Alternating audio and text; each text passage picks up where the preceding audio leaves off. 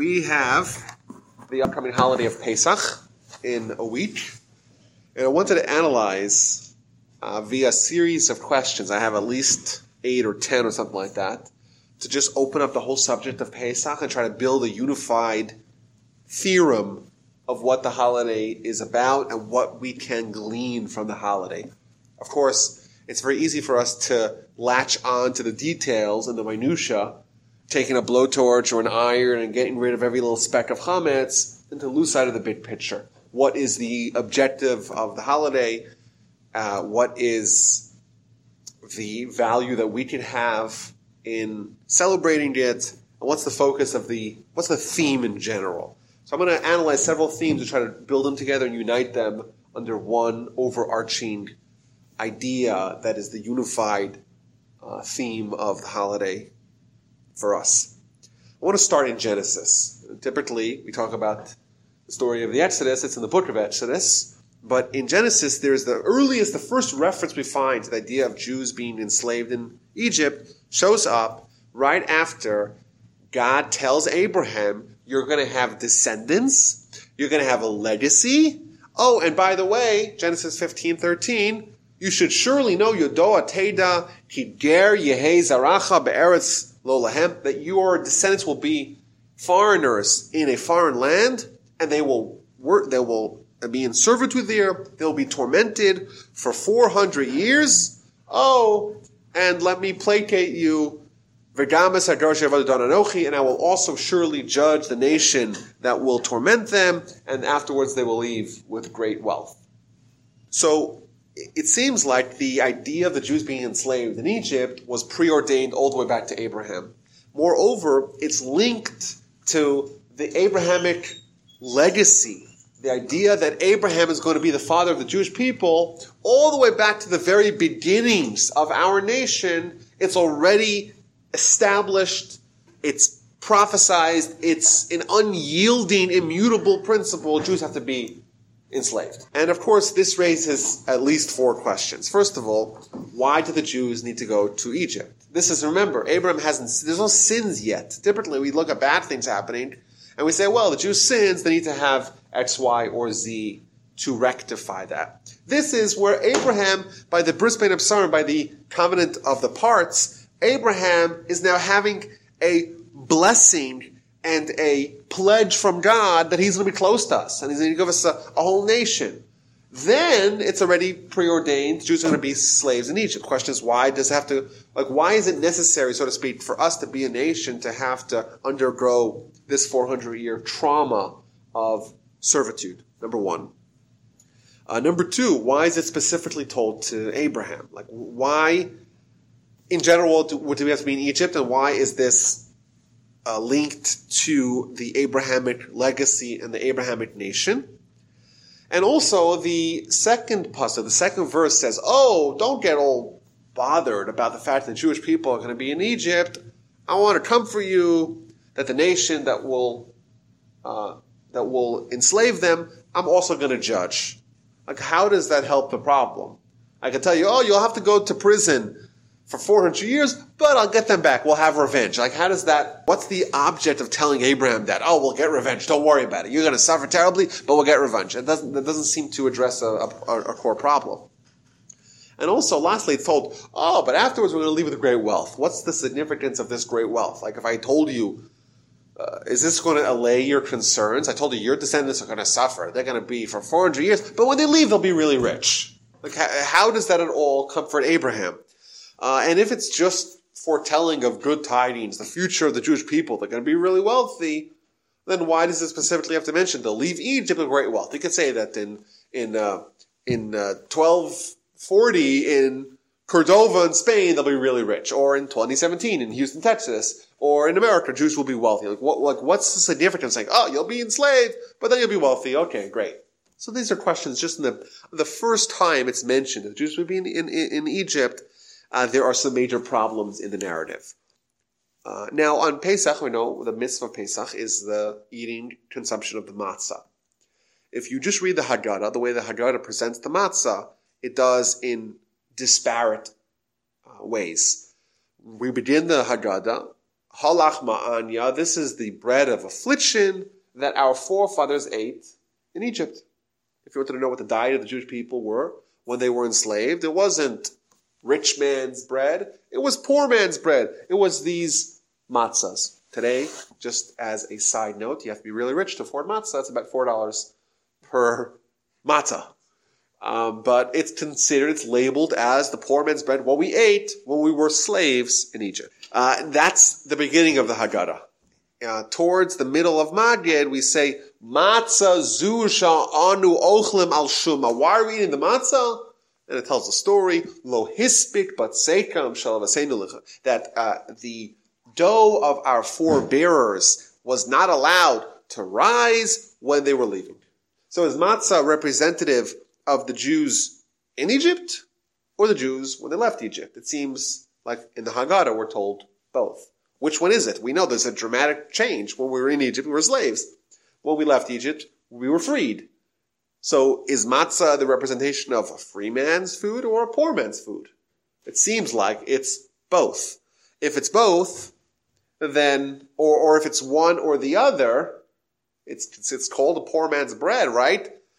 If we're still eating it when we leave, how do we ever accomplish any freedom? If we're eating poor man's bread when we're enslaved, and we're eating the same poor man's bread when we leave, so we're slaves, and now we're still slaves. So what changed? I want to look at some more problems with the whole story. If you read the description of the 10 plagues, in 3 times, after the third, I believe it's the third, the 6th, and the 9th, in those 3 sections, we're told, V'yedu Mitzrayim keni Hashem, or V'yeda Paro keni Hashem, that the Egyptians and Paro will know because of these overwhelming plagues that Hashem runs the world. And the question is, if the objective of the plagues is to force Pharaoh's hands to allow the Jews to go, and the objective, of course, is the Jews' freedom, why is it necessary that Pharaoh, he will know that I am Hashem? Who cares about Pharaoh but the Jewish people? Number 1. Number 2, we know the end of the story. End of the story is, if you read by the Parshas Beshalach, with the splitting of the sea, all the Egyptians were killed. They're all gone. They all disappeared. So why is the Almighty investing so much? So Egypt, Pharaoh will know that I am God. Who cares about them? They are quickly barreling towards extinction. Why is there so much investment in the beginning of the book of Exodus that the Egyptians will know that I am God? On a similar vein, we're told that the Almighty pledges that Pharaoh's heart will get hardened either by his doing or by God's doing to prolong the servitude.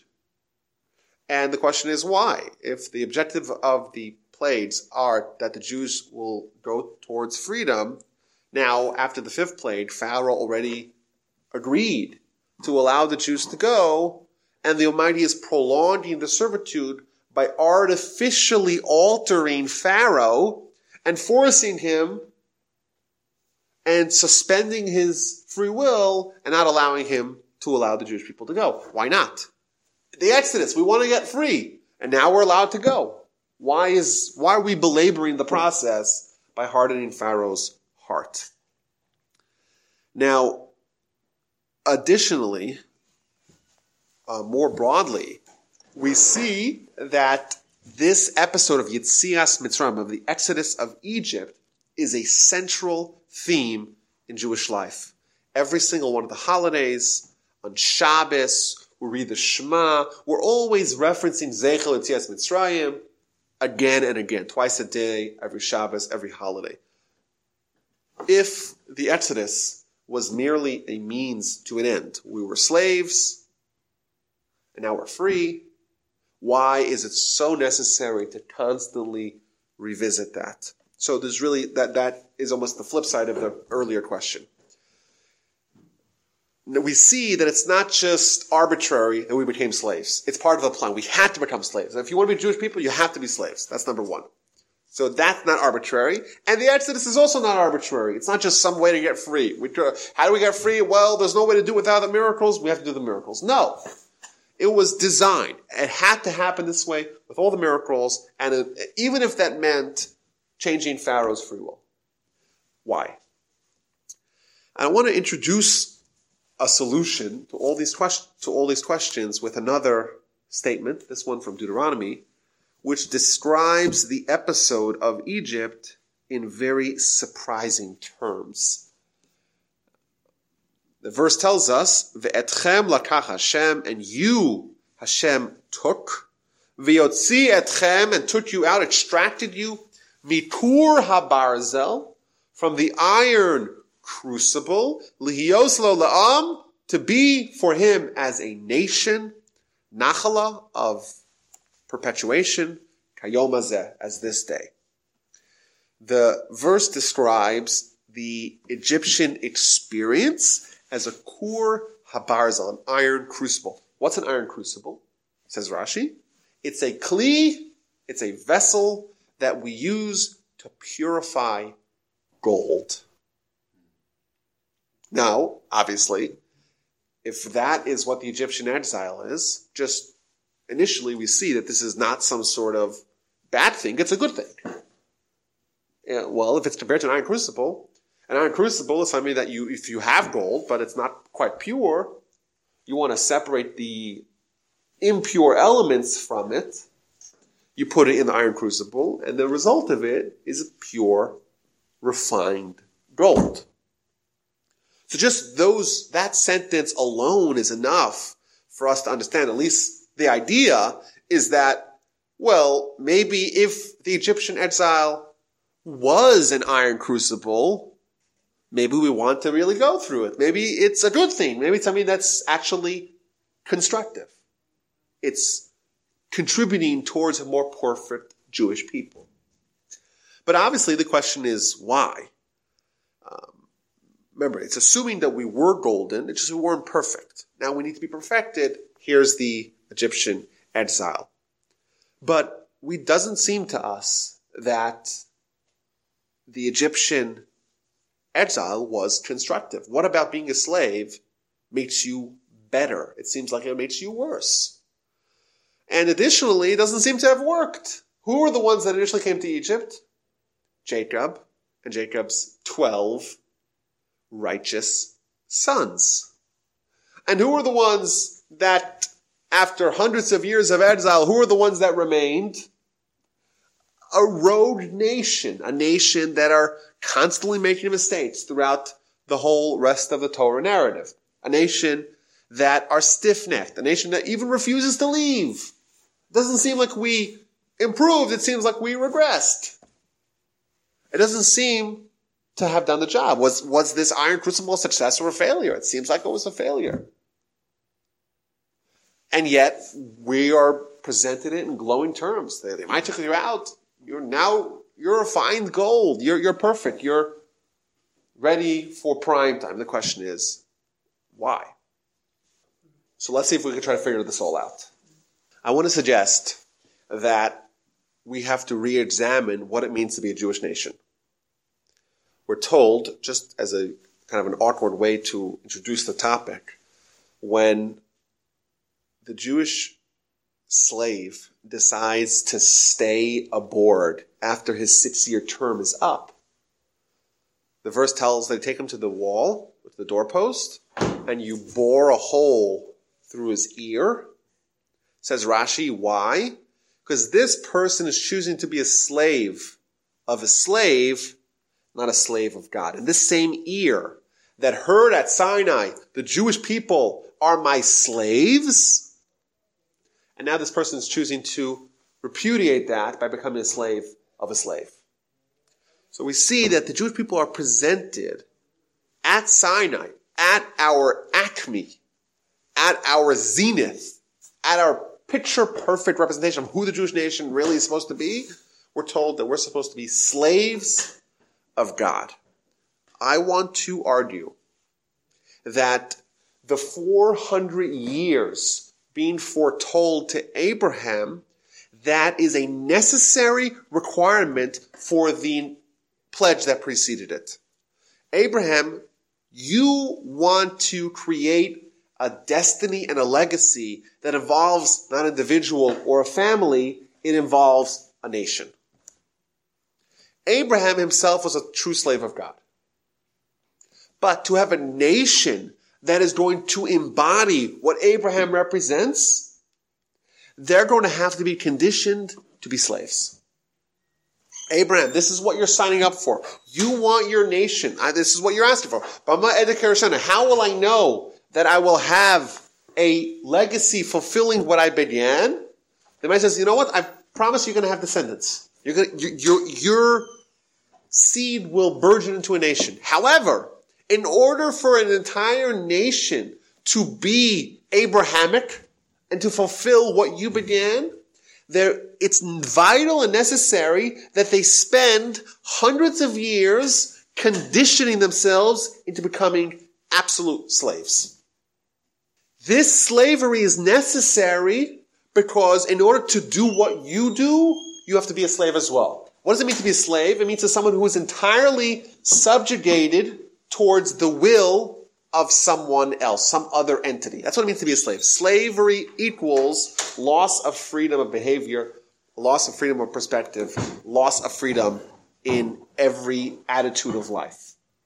In order to become a perfect slave, you have to become a slave of God. You have to spend 400 years in Egypt. Now let's go back to the beginning. What's going to happen once the Jewish people are slaves of Pharaoh? And you see at the end of the hundreds of years of slavery to Pharaoh, they are so committed to Pharaoh, Moshe comes and says, let me take you guys out. V'lo shamu al Moshe mikotzer ruach u'me'avodah kasha. They couldn't even hear what Moshe said. Moshe is offering them the olive branch. I'm giving you freedom. And they can't imagine it. They were so subject and subjugated to Pharaoh, they couldn't fathom a different kind of lifestyle.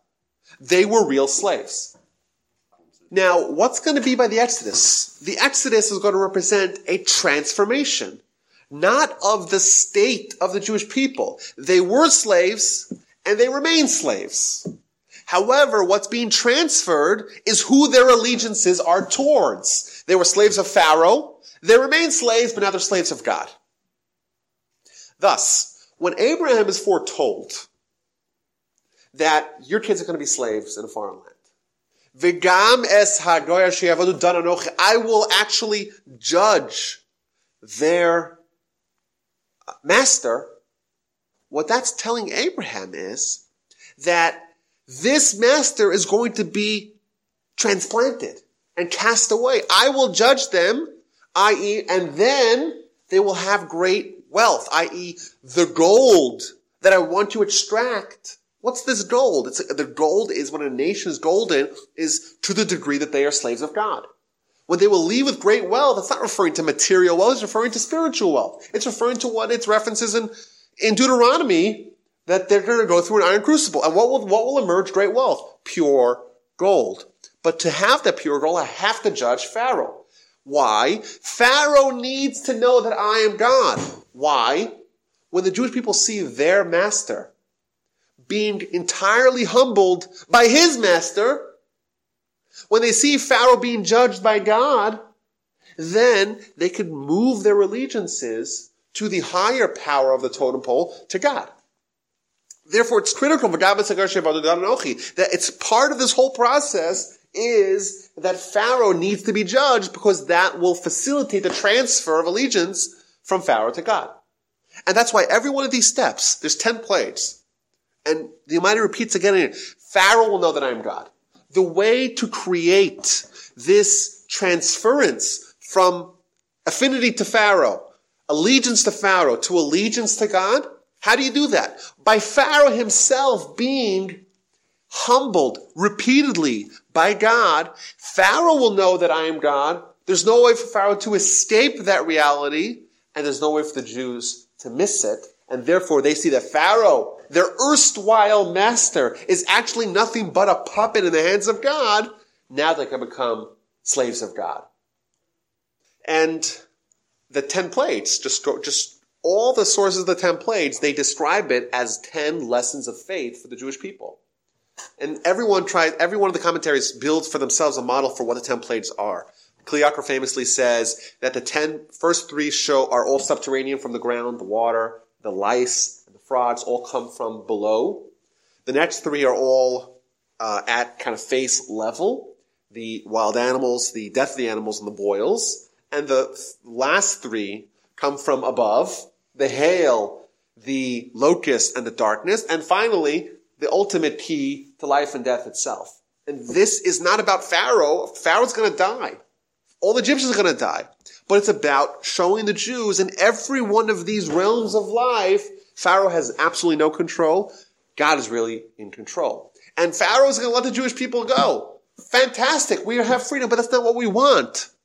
God could pluck us out of Egypt and plant us wherever he wants us to be. That's not the problem. We need to be educated and shown in various different ways that Pharaoh knows that I am God. And if he wants to send us out, harden his heart. Of course, the ultimate objective is for the Jewish people. But the Jewish people need to see that Pharaoh knows that I am God in all these variety of ways. And thus, we have to have templates, because the templates themselves are the education of the Jewish people of not to be slaves, but to whom their slavery ought to be dedicated towards. So what does the Torah tell us? What does the Haggadah tell us? Matzah was the food before the exile, and matzah is the same food after the exile. The question is, what do you mean? Before we were slaves, and afterwards we were free people. The answer is no. Matzah indeed is bread of slaves. It's halach ma'anya. It's the bread of slaves that we ate when we were slaves to Pharaoh. But it's still bread of slavery when we left, because we're still slaves when we left, just now we're slaves to God. So we still eat the matzah, because it's still the bread of slavery. And thus, all the questions are answered. But I also believe that, what does it mean for us today? First of all, this tells us what we are as a nation. We're a nation that is slaves of God. What is that? What does it mean to be a slave of God? What is Torah? Torah is the list of requirements that our master gives us, his slaves. And you know what? A lot of things are things that otherwise, and under other circumstances, just like a slave might be told, this is what you eat, this is when you wake up, this is how much you work, this is what you do in the overnight, this is what you do in the weekends, and he has no choice because he's a slave. He has no other option.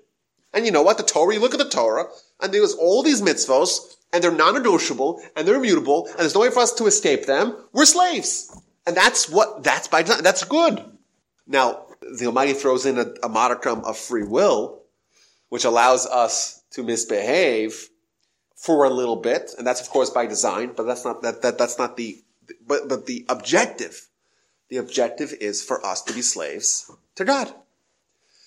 And the cherry on top is that what we're told in the sources is that actually, even today, this same conflict exists. Even today, regardless of where someone is, they're eating matzah. Everyone's eating matzah. The only difference is, who's our master? In our life, just like in Exodus, there was 2 kings, there's 2 masters, there's Pharaoh and God. And we're slaves regardless. And the only question is, to whom is our slavery directed towards? Today, in modern times, we are also slaves. Every human's a slave. The only difference is, to whom do we have our slavery towards? Is it towards God? Or is it towards the fake God, the Yetzer Hara, the evil inclination? Every time someone says, listen, this mitzvah I cannot do. It's too hard for me. All right? It's not possible for me to live without it. Well, what does that mean? That's slavery. Someone says, I can't imagine not driving on Shabbos. I can't. You can't imagine it. It's beyond. Okay, what does it mean? You're mandated to drive on Shabbos. You're mandated. You're a slave. How is it any different? Give me a definition of slavery that does not include someone saying, I cannot behave any other way. I'm a slave. That's exactly what slavery is. You have no freedom to act otherwise. You're a slave. But the difference is that are you slaves to God and doing the Torah and the mitzvos and going to reap all the benefits of that? Or are you slave of your Yetzer Hara? What's called in the Talmud the El Zar, the foreign God, the fake God that tries to cause us terrible mistakes and blunders and errors that we'll have to pay for very dearly. What does the Talmud tell us? The Talmud tells us that the Tana, Rabbi Alexandri, had a prayer that he would put at the end of his prayer, telling God, we really want to do your will. What's stopping us? The leaven in the bread, the sa'ar shebe'isa. Says Rashi, what does it mean, the leaven in the bread? That refers to the Yetzer Hara. What the Yetzer Hara is trying to do, to give us assumed freedom, as if we are really free, we're free of God, but in truth what we're doing is becoming enslaved to Him. Well, what happens when we become enslaved to Him? He starts gnawing at our innards like a band, a swarm of termites chewing away at our soul. We may assume it's freedom, but the truth is, Ein lecha ben chorim ela mi she'oset b'Torah. You do not have a freeman. No freeman truly exists besides for the freeman who toils in Torah. Torah is the way to become truly free. Now, truly free doesn't mean that we're not slaves. Indeed, Pesach is still Zman Chei Roseinu. It's the time of our freedom. It's freedom from one master, but it's submission to another. The human condition is that we are going to be submitted to some God. The question is, which one is it? Is it Pharaoh, or is it the Almighty? Is it the Yetzer Hara, or is it the Almighty? That's the only question. And thus, it's okay for us to realize this, to realize that we are slaves and we're going to remain slaves. The only question is, the slavery to whom?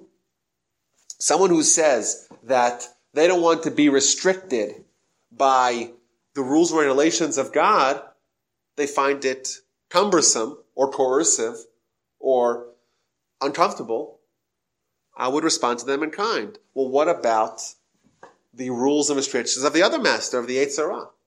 How willing are you to say, I'm not going to be submitted to that form of coercion and control and oversight? Because that's exactly the same. It's exactly the same. And this is the holiday where we say, for 7 days, we're going to try to recapture the cherus, the freedom of slavery to God. The cherus of Torah, the freedom of Torah. And we're going to take all the chametz, everything that the Yetzer Hara represents, and clean it out. Go through our house, inspect every corner meticulously and carefully to get rid of every little shred of chametz. And of course, the objective of that, obviously, we want to fulfill the mitzvah, but there's a deep lesson. It's evident right in front of us. And we're told in the Talmud, the chametz represent the Yetzer Hara.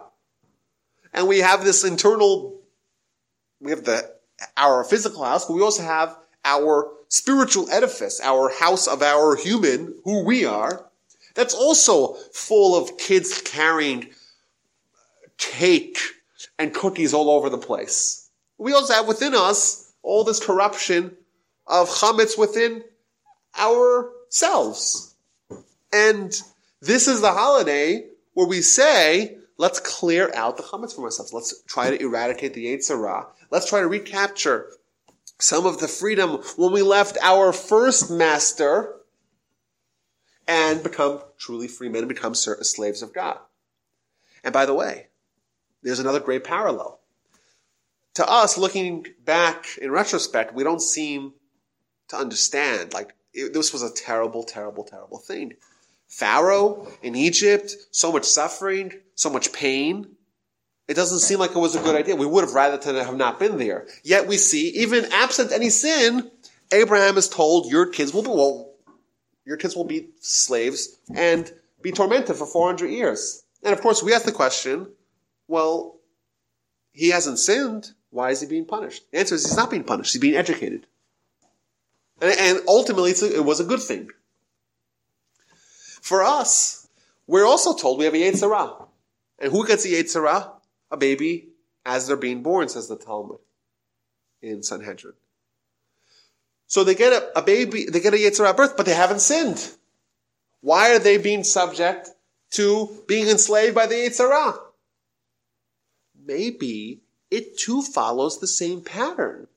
Maybe, just like the Midrash tells us that the the Almighty considers the Yetzer Hara Tov Moed. It's really a good thing, but it's a bad thing. Well, is it a bad thing or is it a good thing?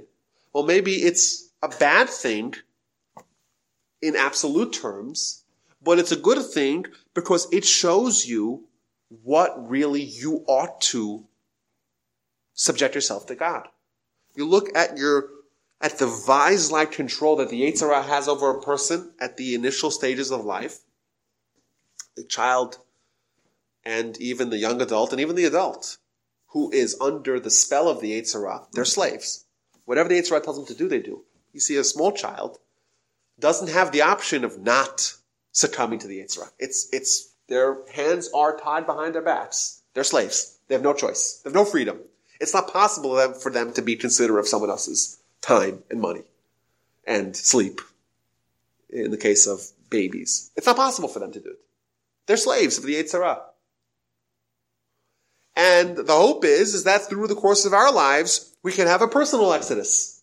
We too cannot change who we are to stay slaves, but to become slaves not of the Yetzer Hara, of God. And the same way at the initial stages, we're enslaved to the Yetzer Hara. Let's just change who the master is. To kick out the imposter and establish in his place the true God. And by the way, look at the holiday of Rosh Hashanah, what it's all about. There's the Melech Elyon and the Melech Evyon. There's the supreme king, and then there's the pauper king. We have two kings vying for the right, so to speak, to be our master. We have, unfortunately, we start off life as being subject to the Pharaoh, to the pauper king, to the Yetzer Hara. And on the holiday of Rosh Hashanah, as is the holiday of every other holiday, we say, Zecher Yetzias Mitzrayim. Let's recapture Yetzias Mitzrayim. Yetzias Mitzrayim is we had this crossover, this turnover. Not to change who we are, we were slaves and we remain slaves, but to change who our master is. And every holiday is the same theme. And what do we do in Sukkot? We sit in a sukkah. We leave a permanent home and move to a temporary home. What's the Yetzer Hara telling us? This world is your permanent home. We say, no. This world is our temporary home. And for 7 days, we're going to leave our permanent home because it's just a little bit more temporary, a little bit more permanent, but it's still temporary, and spend 7 days to think about the fact that the Yetzer Hara is a bunch of baloney. And every holiday is Zecher Yetzias Mitzrayim. This Yetzias Mitzrayim was the time when we actually did it. We took one king and we cast him aside and we installed another king. We installed the Almighty. We stayed slaves, of course, but that's the design. And the hope is that we can follow the lesson, the underlying lesson that undergirds this holiday, but really undergirds every holiday, and is the objective of Torah to help make us free men. How do you get free? Well, what is freedom? Freedom is slavery to God. And freedom from your previous master, from the Yetzer Hara. And that's the theme of every holiday, and that's the objective of Torah. Torah is, you're following the Almighty's rules. Well, what if you don't want to follow the Almighty? You have to see a really amazing non-kosher restaurant. It's amazing. You really want it. You don't really want it. Yetzer Hara wants it. Yetzer Hara wants you to want it. And what do you say? You say, well, I am beholden and subject to a higher authority. By doing that, you're unlocking a little bit of your chains to your pauper king, and you're latching it to a different king, you're transferring your slavery from the Yetzer Hara to God. And that's indeed the theme of the holiday. That's the objective of the holiday. That's the objective of all the holidays. And that is the purpose of Torah. It's, of course, not a surprise at all that we see and we say and we reference again and again, Zecher Yetzias Mitzrayim, because at that time we accomplished the objective of life in a broad scale, and that is indeed what we ought to aspire to do once again in our present iterations of life, and to overcome our slavery to the Yetzer Hara, not to change who we are, to remain slaves, but to become slaves of God. Everyone have a wonderful, happy, healthy, and kosher Passover. I look forward to reconvening after the holiday.